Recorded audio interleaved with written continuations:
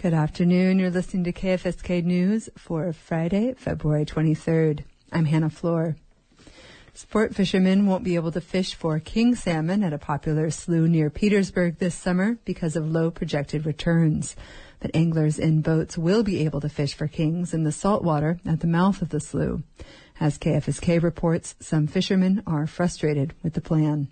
Petersburg sport fisherman Eric Wolf says when he's fishing for king salmon at Blind River Rapids, it's not sunshine that makes the perfect summer day. Those rainy days with a little bit of wind that just happens to blow the bugs away from you and keep them so you're not wearing some, net over your head and everything. Net or no net, Wolf won't be fishing for kings there this summer. The Alaska Department of Fish and Game announced on February 20th that the freshwater sport fishery will not open for its usual season from June 1st until July 31st. However, fishing for kings in saltwater at the mouth of Blind Slough will open June 1st as usual. Fishermen can get there by boat from the Wrangell Narrows. Blind River Rapids is about 14 miles south of Petersburg. Most people get there via a quarter-mile-long boardwalk from Mitkoff Highway. It's one of the only places on the island to sport fish for salmon without a boat.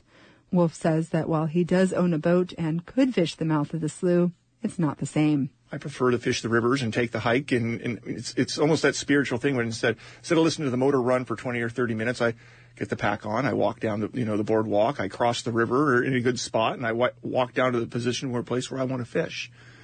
And it's almost like a Zen moment. There's something to be said about listening to the water and, landing fish. The slough's king salmon are hatchery fish that swim 2 miles up Blind River Rapids to return to Crystal Lake Hatchery.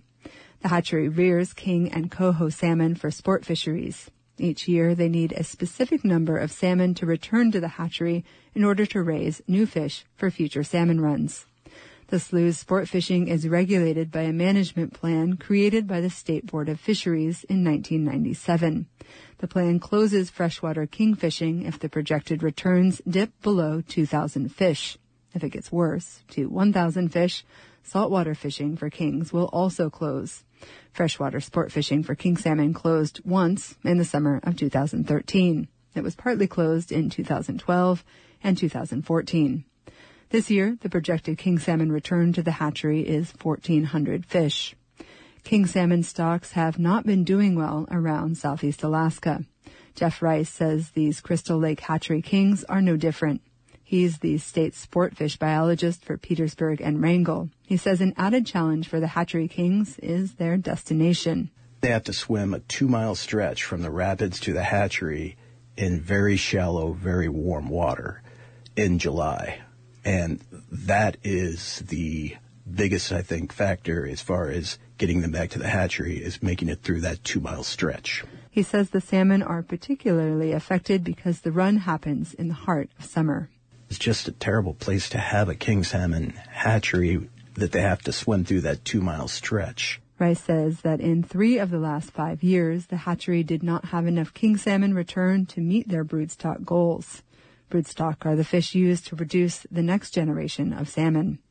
Rice says that while he can't be sure why the management plan closes the freshwater fishery before the saltwater fishery, he suspects it's because king salmon already in the rapids are one step closer to the hatchery. Those fish are more likely to return to the hatchery and help meet broodstock goals for the next year. The hatchery is operated by the Southern Southeast Regional Aquaculture Association, or SARA. I believe from my conversations with SARA that they feel that it is important to cut off that freshwater fishing because the fish are their most vulnerable at that point.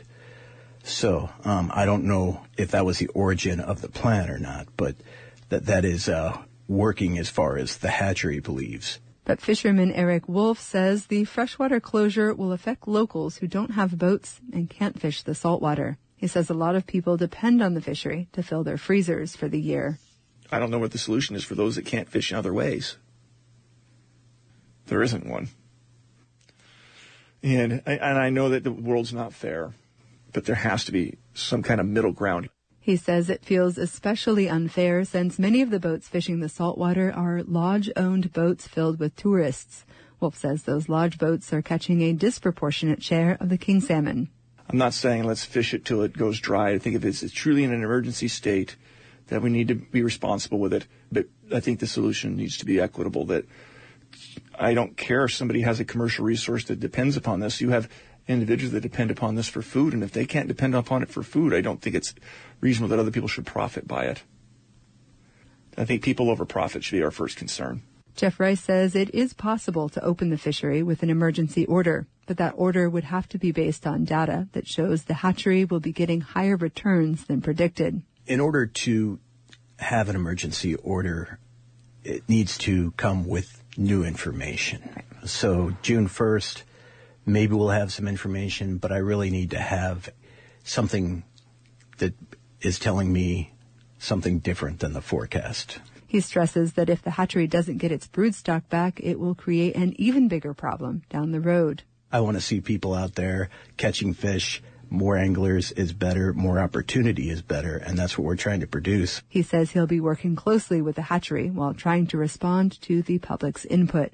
The management plan we have to follow, can it be adapted into something better for today's times? Yes, and there's a process for that. Rice says anyone interested in changing the management plan should act now. The Board of Fisheries is currently accepting proposals for its 2025 meeting in Ketchikan.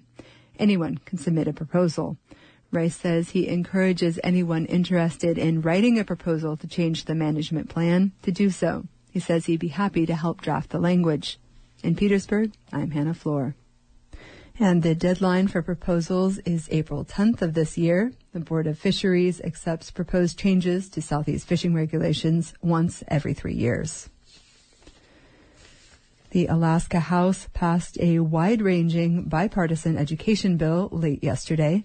The $246 million bill would permanently increase state education funding, boost internet speeds in rural schools, and provide new support to charter schools. House Rules Committee Chair Representative Craig Johnson, an Anchorage Republican who shepherded the bill on behalf of House leadership, says it's a compromise. So with this, we are ensuring that schools can plan. Is it everything they want? No. I'll go back to my original statement. Very seldom do you get everything you want. This is one of those examples.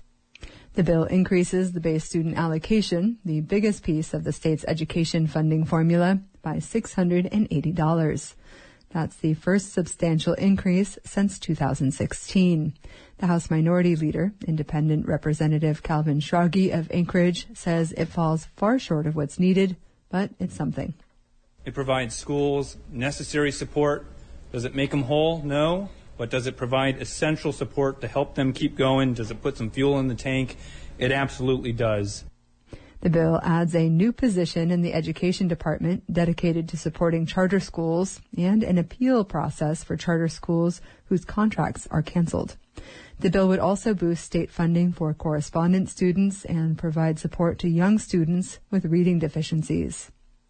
Senator Bill Wielechowski, the Anchorage Democrat and Senate Rules Committee Chair, said he planned to vote for the legislation and said he would not be surprised if the Senate simply voted to adopt the House's changes. He says he's optimistic. I think this bodes well for the rest of the session. I think this bodes well for the other big issues that we have out there, the issues of defined benefit, the issues of energy legislation, which we have to pass. But it's an open question whether Governor Mike Dunleavy will sign the bill. The governor's press staff did not immediately return requests for comment. Before the package was unveiled yesterday, the governor's communications director said in a prepared statement that the governor would not support a bill that, quote, fails to address educational outcomes in public schools. The U.S. Coast Guard sailed from Petersburg to Wrangell earlier this month. Their mission was to deliver boxes of donated goods to a Wrangell nonprofit that helps prevent violence and promote family resilience. Colette Zarnicki has the story. On a cold and rainy Thursday afternoon, close to 10 volunteers wait around at the Reliance Float Dock. Joan Sargent is here. She helps lead BRAVE, which stands for Building Respect and Valuing Everyone. The nonprofit gives resources out to people who are in need. Sargent says that today's donated wearables and household items are a collaborative effort with Petersburg's Project Connect. Project Connect provides resources for people who experience housing insecurity. There's no requirement to pay. Okay. 46 boxes are coming in. Today. Okay. And they're fish boxes. And so we're protected as far as everything getting wet. We're standing near a large crane, which will be used to help lift the boxes from the lower seaplane float dock to the upper dock. See that crane right there? They're going to drop that bucket over. Oh, wow. And then the guys will put it in the bucket and it'll come up over and we'll load it on the trailer and in the back of the truck and I'll back that out. And then the next truck will come in. Sargent says that what doesn't go out to people during the Brave annual recycle event will be used for future events this year. We're able to generate a little bit of money for nonprofits and then, help the community. After about a half hour of waiting, we see the Coast Guard cutter pike approaching from a distance. I know, it's really slick. It's like ice. It takes about 20 minutes for the Coast Guard to secure the cutter to the dock. After the Coast Guard secures the vessel, the 12-person crew begins to unload the goods. They work in what resembles a factory line to bring the boxes to the metal bucket attached to the dock's crane lift. Chief Officer Kevin Chapman says this is the 4th annual delivery for Brave that the Coast Guard has done so far. Last year, the Pike brought over 66 boxes. The Anacapa did before us. The Pike, this is our 2nd year because we just came to Southeast Alaska last 2022. He says last night the crew packed out the boxes and then loaded them onto the cutter this morning. They sailed through the Wrangell Narrows and arrived in Wrangell a few hours after departure. We really enjoy doing this community outreach for the local communities out here. And look forward to doing this in the future. Master Chief Kay Jones, the cutter's officer in charge, says the 87-foot class patrol boat is named after a predator. There's only 2 of these like this cutter in Alaska. The other one's stationed in Juneau, and it's called the Reef Shark. Jones is retiring next year. She served in the Coast Guard for 24 years. She says the Coast Guard Cutter Pike unit probably does at least a dozen community engagements per quarter. After the Coast Guard fits boxes in the rectangle-shaped bucket, the crane lifts everything to the upper dock. This happens a few times. Joan Sargent from Brave says she wants to see Brave events keep on going for the Wrangell Strong movement to continue. The Wrangell Strong movement began in November after a deadly landslide happened in Wrangell. In Wrangell, I'm Colette Zarnicki. The Juneau Assembly unanimously approved more than $3 million in loans earlier this month toward 2 housing projects. The money comes from the city's Affordable Housing Fund. The first loan approved was for $900,000 and will go toward building 18 one-bedroom apartments on Cordova Street in West Juneau. The second loan is for $2.2 million and will help build 48 apartments at the Chilkat Vistas subdivision in Lemon Creek. Mike Heumann, the developer for the Chilkat Vistas subdivision, said without the city's loan, he would likely have built condos rather than apartments.